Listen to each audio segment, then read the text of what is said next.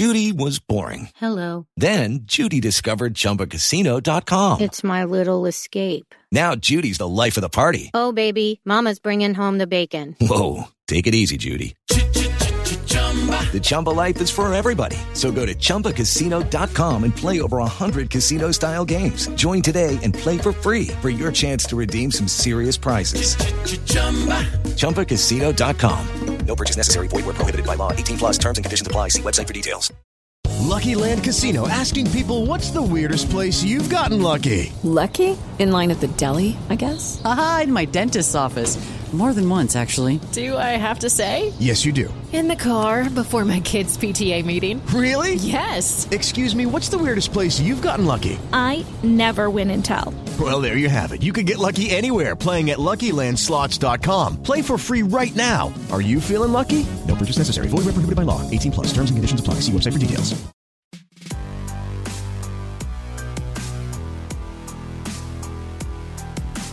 Hey guys, welcome to another episode of Deadline's New Hollywood podcast. We are back. Yeah, after like 2 we weeks. needed to unwind after Sundance. Yeah, definitely. Because that was exhausting. But fun. Yeah, it was really fun. Yeah. And it wasn't as cold. Yeah, and it didn't snow. Which I appreciated because the first time I did it and it was snowing, it was not fun. The altitude was still got me. Yeah. But it was fun. But it was fun. Now we're back. We survived and we're back on. And our guest today. Oh, sorry. My name is. In case you forgot, I'm Amanda Nduka.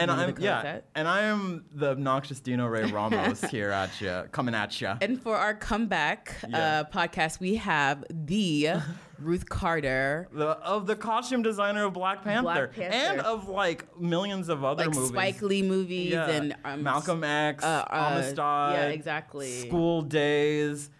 If you've seen it, she's designed. She's probably the butler for Brothers. Yes, like she's done amazing things. What's Love Got to Do with it? Yes. Sorry, that was one of my favorite. And then Selma, she's done all the movies. But anyways, she's up for her third Oscar for Black Panther, obviously.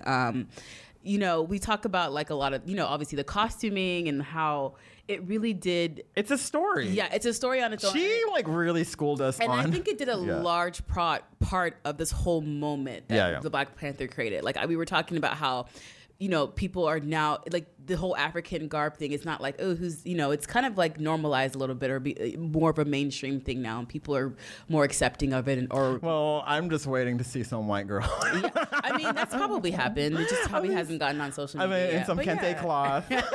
It's probably happened. But yeah, it definitely did its part to create this moment, this Black Panther moment. Just the way, because it's amazing how costume designers recognize details that we just don't see. Like how she talked about how red was a very conscious decision. Yeah. I mean, like it's also in the comics, but a conscious decision for the Dora Milaje because it's so imposing and there's like power and it's powerful. The shaved heads, every single little decision. It's so detailed and it's crazy that like to think about having to shoot this movie in this magnitude and be so like have to pay attention to every little detail of all these costumes. Yeah, I'd be stressed out, right? Like, but yeah, she unpacked all of that, and we went into and Amanda has a connection to her. What is this? What did we call it? 6 degrees, or probably less than that. 1 degree. 1 degree. You have 1 degree separation. Your aunt, your favorite aunt. Yeah, she was her. They were roommates in college, and my aunt talks about it all the time. And so I was like, she's gonna be so excited to know that we had her on here.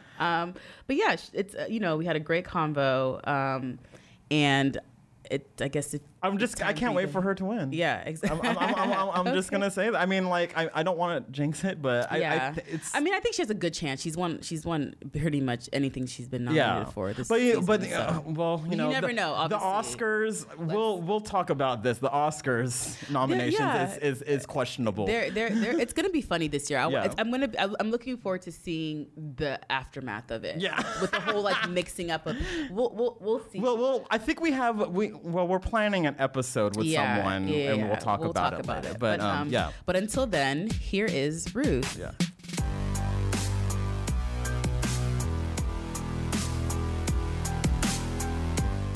Well, thank you, Ruth, for being here. Welcome to Deadlines in Hollywood podcast. Thank you for having me. Yeah, so we just we like to celebrate culture. We like to celebrate inclusion and diversity. And so we just love to hear your story from the beginning and just kind of get a sense of your journey in this industry.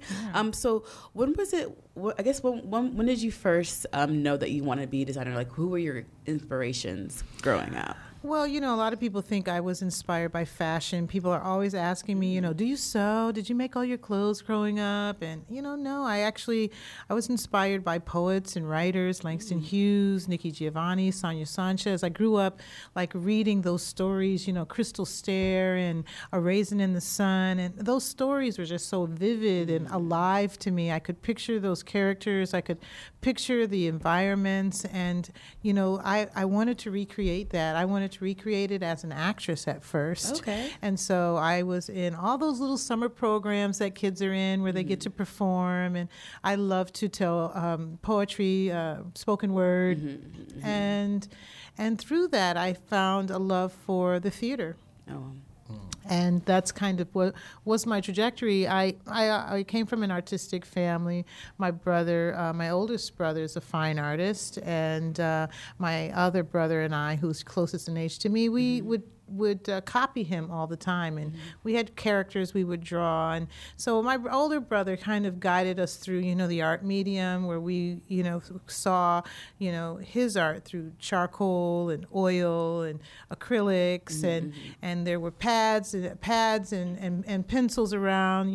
Growing up, I knew what an HB lead was, a 2HB, a 3HB. Oh my God, what's that? What is that? Yeah, so is that something a lot of people know what that is? Because I know. I knew a soft lead, and I knew how to blend. So those things were intriguing to me. They didn't teach that in school when I was coming up, and so I'd go to school and I'd share my art with my fellow students and my teachers, and they'd say, "Wow, you have talent." And hearing that, I was really proud of that. Sometimes I would take my friends, their senior class photos, and I remember drawing one of my best friend's senior class photo in pencil, and then I took her boyfriend, his senior class photo, and I drew his right beside hers, so he was in the background and she was in the foreground. And her mother just loved it. She was like, "I hope you never break up with him, because this picture's going on the wall." All right. So wait, where did you grow, or where were you going to school? I was going to school in Massachusetts, public school, I'm a public school girl, no art class, I had one art class, I remember, in 10th grade, and we were using clay. Yeah, and, I think we all did that. Yeah, everybody had the clay class, right? And it was the same teacher. It was the same teacher. She was wearing the flowy cardigan. Yeah, he was always out there smoking a cigarette, right? While we were in there, y'all do this. Right. I'm gonna go outside real quick. Exactly.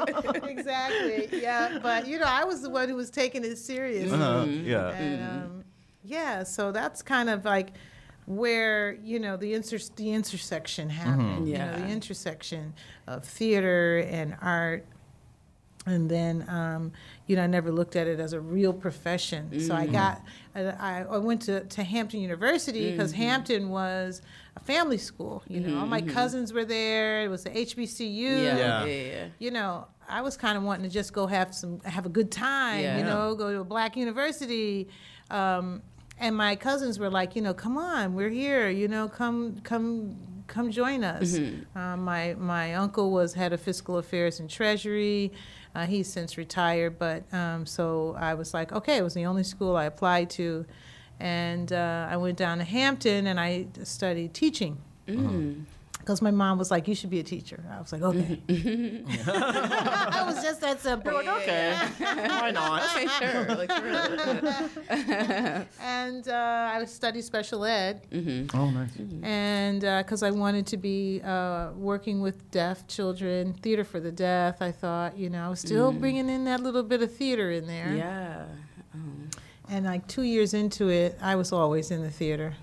So I switched my major. Wow. Yeah, I don't know if you remember. I met you before, but I told you my aunt, Indidi, She was your Ndidi Chukuma? Yeah, she was your roommate. Yeah, she told me to make sure I mentioned that.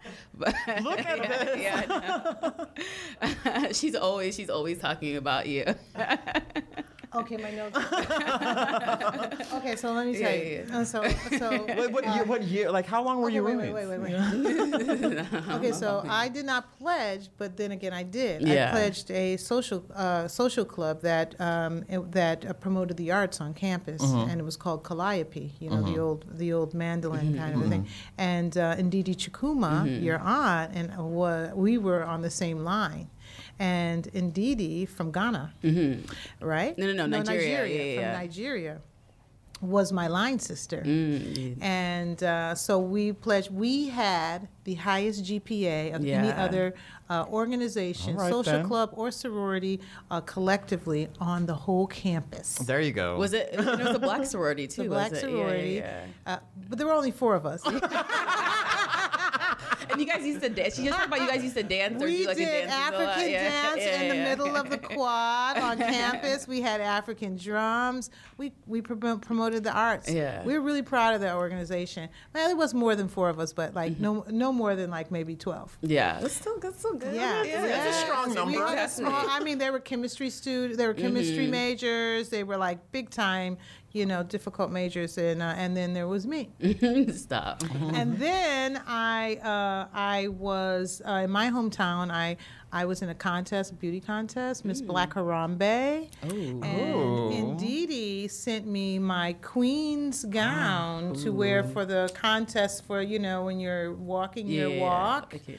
And it was beautiful, and then I won. Oh shoot! Okay, she never mentioned that story, so I'm gonna bring that. Look at this. Yeah. She sent me Connecting. my beret and my beautiful everything. So it's interesting. So you started in stage and theater, and then obviously ended up doing film with Spike Lee's School Days. That was the first one you did, right? That was the first one. Yeah. Which is again a classic. Love it. How was that kind of transition for you going from? Were you designing for stage production? Yeah, as well? I was known on campus as a costume designer. Okay. Once I changed my major and I did one production, everybody was like, "That's the costume designer." So I did everything. So I actually taught myself costume design in college. There was no real major, so I just kept doing it for everyone. And I was even doing the Thriller, Michael Jackson's Thriller video. We recreated that, and I did all of those costumes. I was like the costume designer, never going to class, just doing costumes. But anyway, I went to class. And so when I got out of school, I did internships. I went to Santa Fe Opera. I did a local internship. So I had a foundation. I knew how to break down characters from theater. I just knew a character. I knew how to study a script. I knew how to bring artistry to fabric. I knew. I just didn't know the film medium. Film medium was new. So that transition was hard. The fact that film was so big. It was vast. It was like you were living in the world, as opposed to theater, where it's like a little bit more protective, insular. You have your cast, you have your director, you have your rehearsals. Everybody is like a close-knit little family. It's very intimate. Intimate of like 10, however big the cast is. Exactly. But film is like, bam, we're gonna shoot we're gonna shoot Homecoming. We're gonna do so you have like the main show, cast and like the extra. And now I'm like dressing masses of sorority, fraternity. So that was massive for me. So I spent long hours. I had a crew and everything, but for this person who was new to this, the dedication that I put into it really kind of was overwhelming, I would say. But I took it on. I took it on. Yeah. Yeah. Yes. We're glad you did. Yeah, we're glad you did. Right? No, it's not. I like it. So of course now we're gonna fast forward to Black Panther. Okay, good. Let's fast. We'll mention the other ones later, but it's very much a cultural milestone. Yeah. And the costumes, you said before, are very inspired from different African cultures. And then like in a Vanity Fair video, there's a scene breakdown of the set piece. Oh my God, it's like, So they talk about the costumes of Lupita, Denai, and Chadwick, and break that down and unpack that for us. And there's such meaning and detail, attention to detail to every one of their costumes, from the color to the Wakandan print to everything. But when you were designing for costumes, and for how deep do you dive into the narrative of the costume, so that it doesn't kind of get lost, it doesn't get too convoluted, but you want to make it accessible for the narrative. How do you kind of balance that? I've been doing this for so long, I kind of figured out when to stop. Yeah, but especially with a superhero. There's super meaning here. I'm going to write a story inside the costume, and maybe he'll open his jacket and people can read it. No, because you have to have certain layers in order for people to actually feel that something has depth. Okay, so we start with depth. And in order to have depth, you have to have texture. And then you have to have color, and you have to have surface. Okay, so within those three principles, I infused a meaningful pattern and a meaningful color. And the surface has a meaningful texture. So now we have the elements of design that you need to create a garment, but those elements are borrowed from African tribes or African culture that add meaning to the garment. Does that make sense? Yeah, definitely. So that's the answer. No, but I just watching that breakdown and schooling us, I'm like, oh my god! Even the colors, but how about individualizing each style? How complicated did that get? Individualizing, but keeping them it's a collection basically. Not just the main characters, but also the different tribes that were represented during the ceremony. Yeah. Well, we did have a Wakandan Bible that was created by Hannah Beekler and Ryan Coogler, and they outlined, the tribes that we would be inspired by and what Wakanda was as far as it was as a nation. It was a barefoot community and sustainable, and we had all of those kind of guidelines that you could read about. Wakanda had sort of their commuting system, their rail system, what it was composed of, and they had a central park, their system of legal, if you did wrong, what happened. Oh my God! So you could actually just go into this. I want this Bible. You could really read about. So within that, you get to these tribes, and you go, well, we're not going to just show them in their ancient and indigenous form, because they have moved ahead. They are a real community. We got to show them as they are in a modern society. So you take that inspiration and you look at it in terms of a futuristic world. And as an example, it would be the Ndebele tribe and their neck rings and arm rings for the Dora Milaje. Completely transfers to a superhero model, but one-to-one. It's there's nothing different about those neck rings than they are in the Dora Milaje. But the idea of the costume is different, and the reason for the costume is different.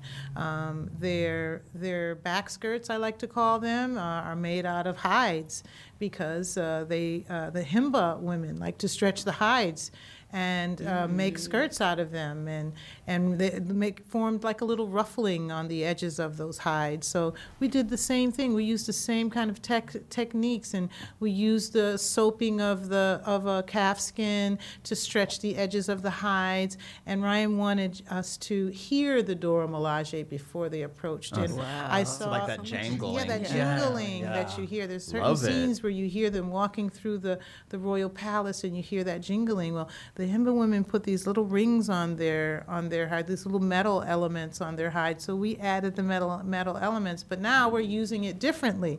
So we're translating a lot of elements of beauty from the African model into the Black Panther, so that we can actually train you to see them differently, to see them in the way that they see them, in a beautiful way.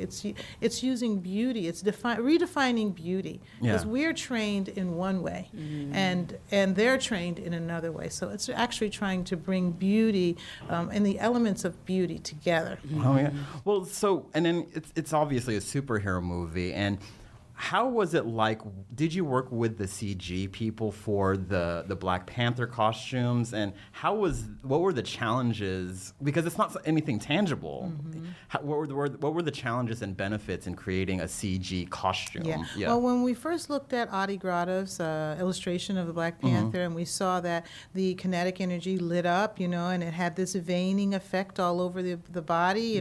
At first I thought, am I gonna have to light this costume up? Oh my God! Like, if it doesn't light up, I'm in trouble. But that was done in post. But what we had to do was actually create the path that the light would travel around. And on that path was the Wakandan language. And so we had to go through all of this, discussion about, if we put the Wakandan language on the suit and it travels around, what does it say? And, all those fans out there are going to dissect the language. And so we decided that it wouldn't say anything. It's just A, B, C, D, E, F, G, H, I, J, K.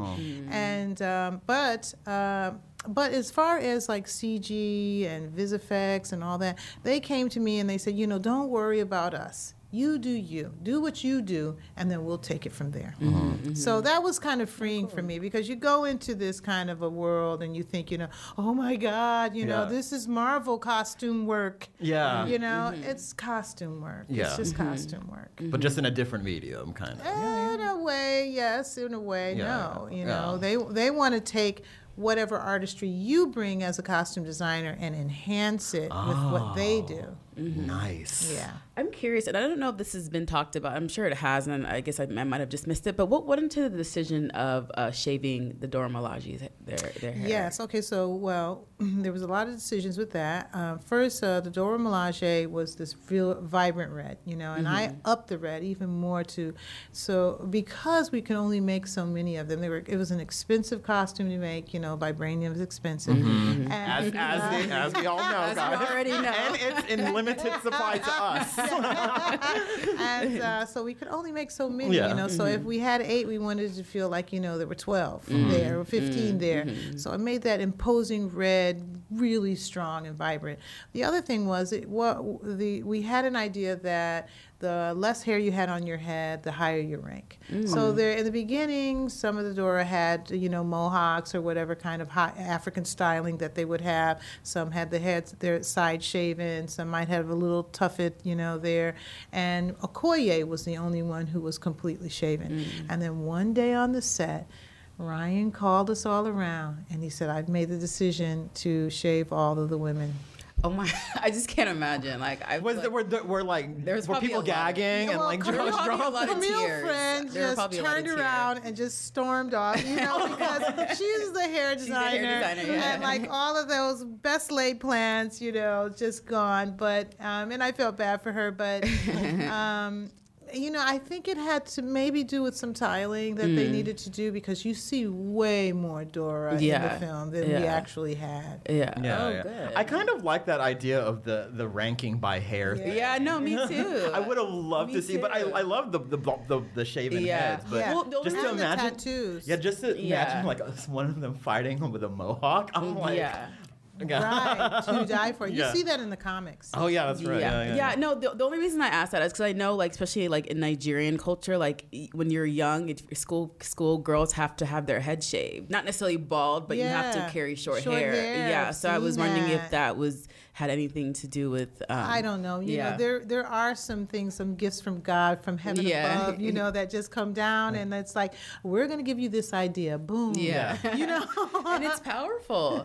But speaking of that, like, were there any kind of were there any fears of backlash? And when I'm asking that because I know whenever any cultures are watching themselves, especially when it doesn't come from your culture. Obviously Wakanda is not real, but it isn't. No. But it's like it is now.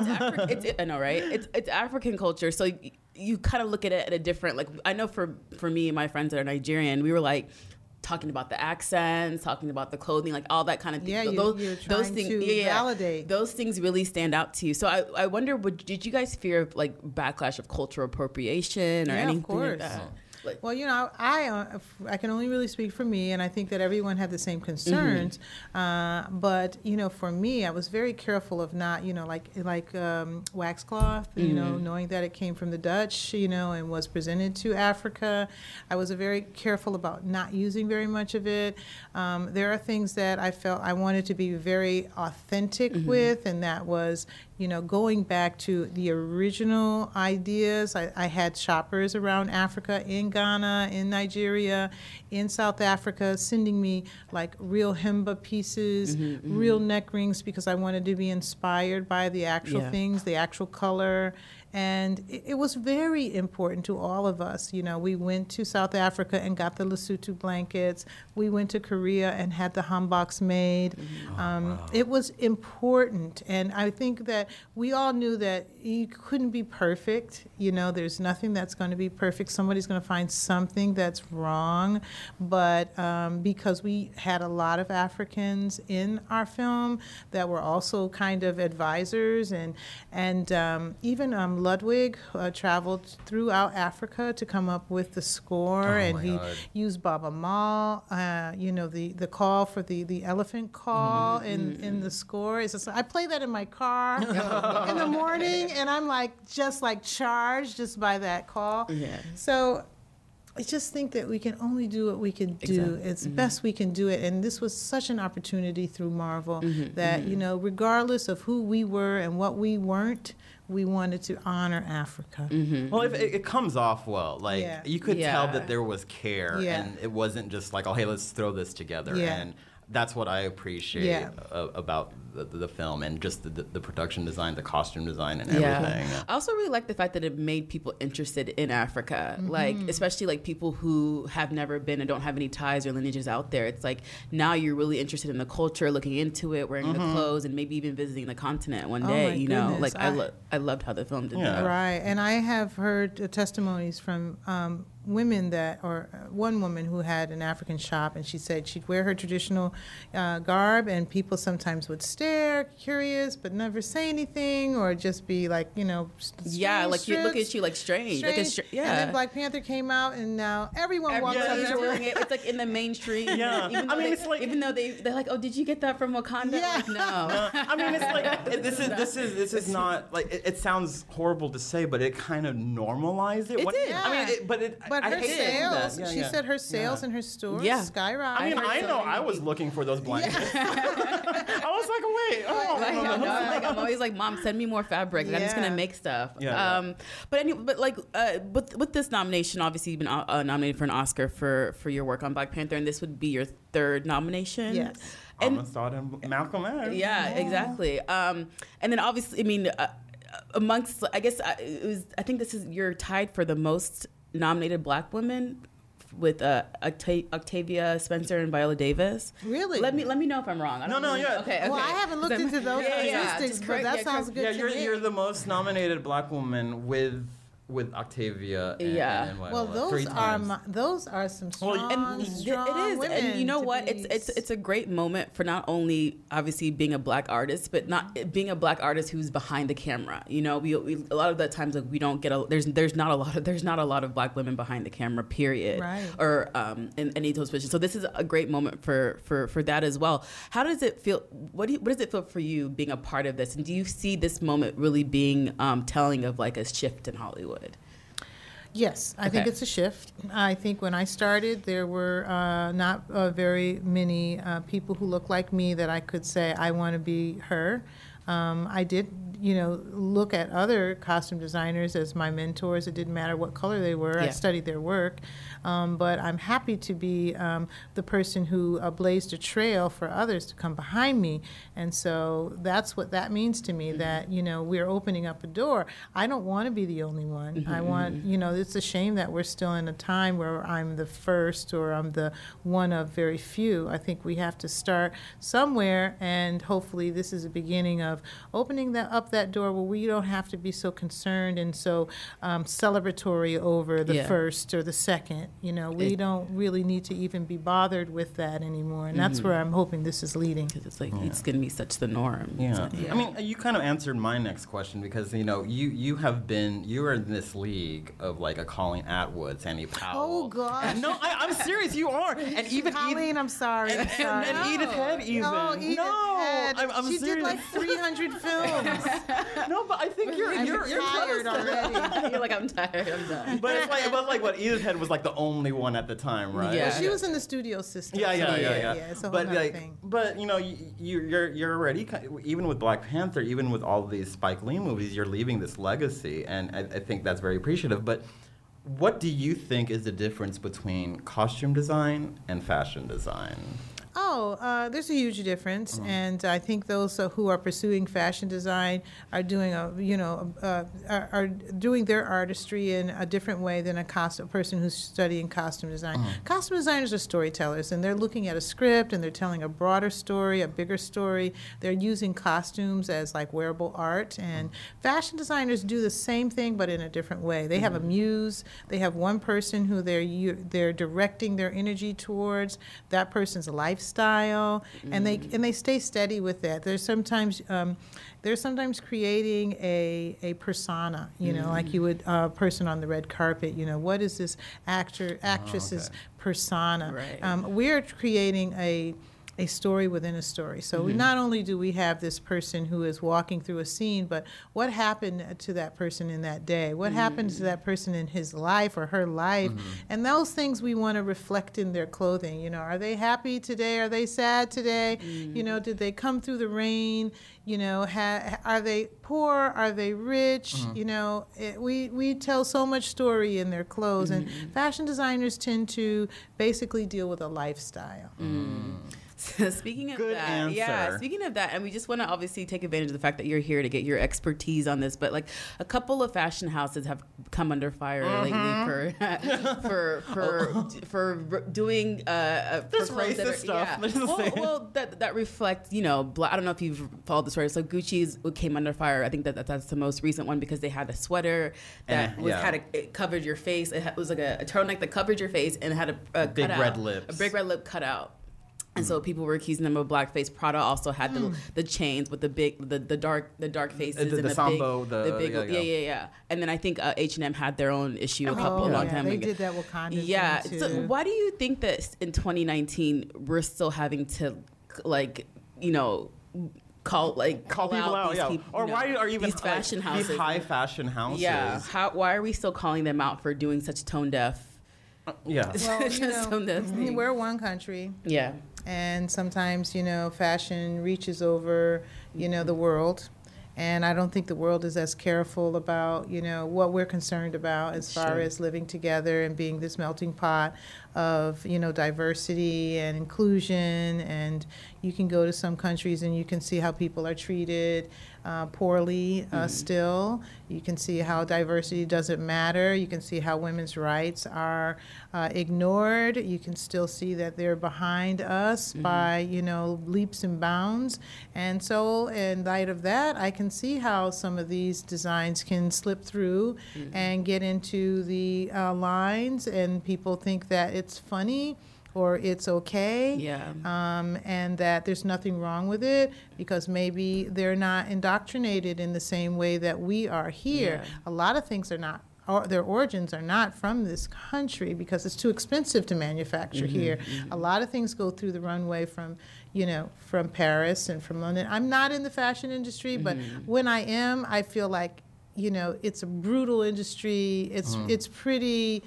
You know, it's pretty gross at times. Yeah. Oh, yeah. Yeah. I know, like, Spike Lee came out and was like, he's calling for a boycott, and, you know, not a boycott, but he's basically saying that they should hire black designers, but I guess I see what you mean, but it's a you know, I think they actually do have black designers, but you're right, it's like a different culture when you, because I mean they didn't go through, I guess, the slavery or the Jim Crow era like we did here. So maybe they just that makes they just don't know better. And then, and then they aren't indoctrinated in the same way. So you get someone who comes from the UK and they weren't raised in the same way that we were, and so they don't really even. They'll say they don't see color. Yeah. So they might wear that turtleneck themselves and go, "What? It's funny," you know. And we're like, I'm going to kill you right now.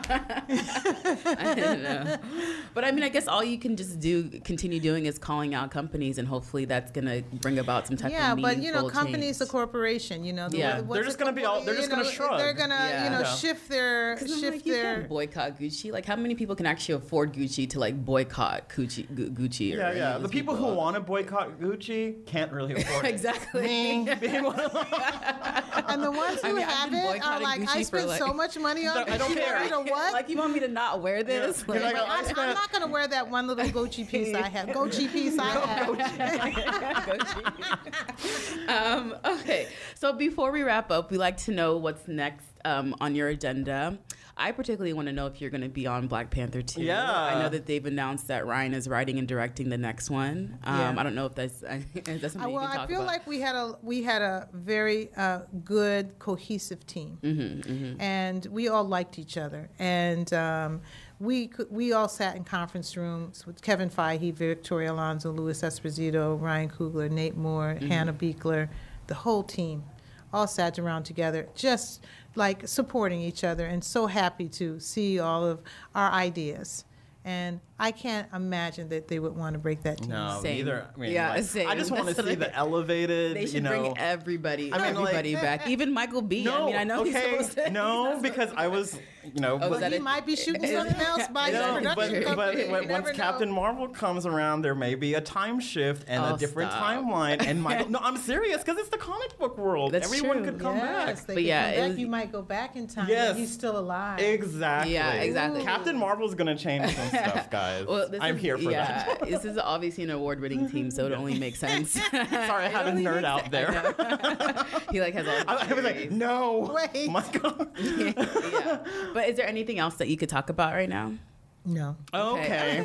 Well then. I mean, I mean, the award season is so active. Yes. Probably more. Yeah, for you. Yeah, of course. We just have to sit there. You have to actually do stuff. If you wanted me to be creative right now, I'd be blubbering.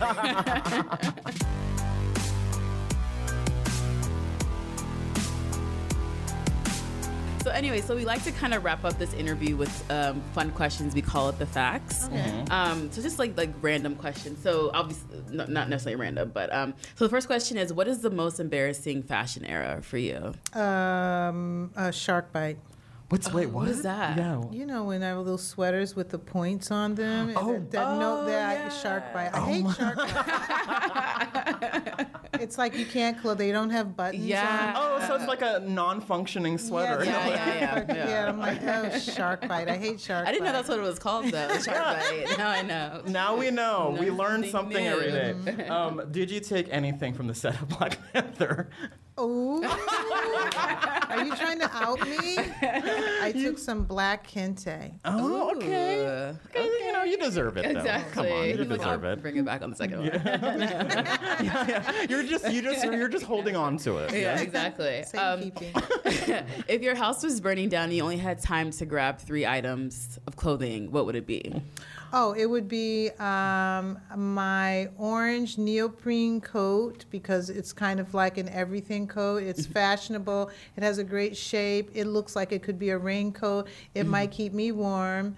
I would grab my jeans, because you can dress them up or down. And I would grab my boots that zip in the back. I have to have those. My boots zip in the back right now. No, the one I have on. I think that's a good. Jeans definitely boots essential. Yeah. I like how you were quick with that. Yeah, you knew. I knew. Yeah, I would anywhere. I would sit there for a while. I know.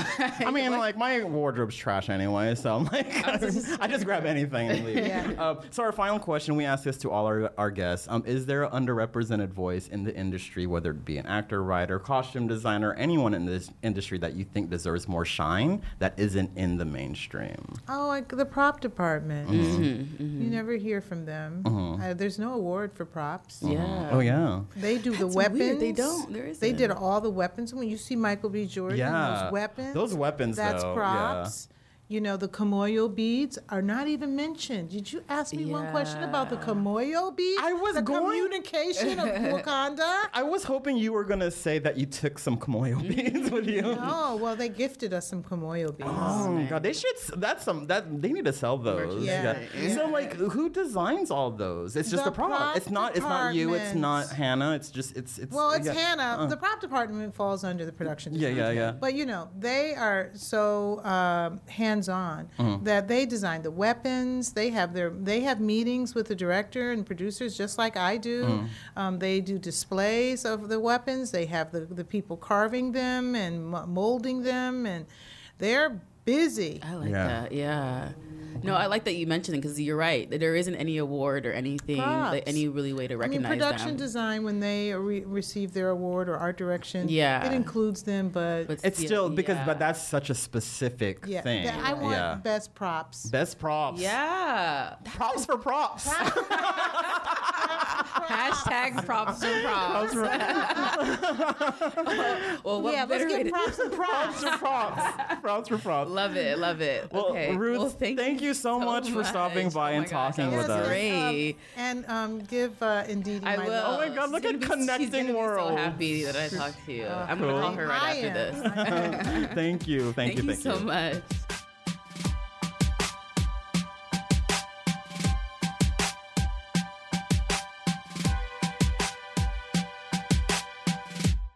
Hey guys, it is Ryan. I'm not sure if you know this about me, but I'm a bit of a fun fanatic when I can. I like to work, but I like fun too. It's a thing. And now the truth is out there. I can tell you about my favorite place to have fun. Chumba Casino. They have hundreds of social casino style games to choose from with new games released each week. You can play for free anytime, anywhere. And each day brings a new chance to collect daily bonuses. So join me in the fun. Sign up now at ChumbaCasino.com. No purchase necessary. VGW. Void where prohibited by law. See terms and conditions. 18+.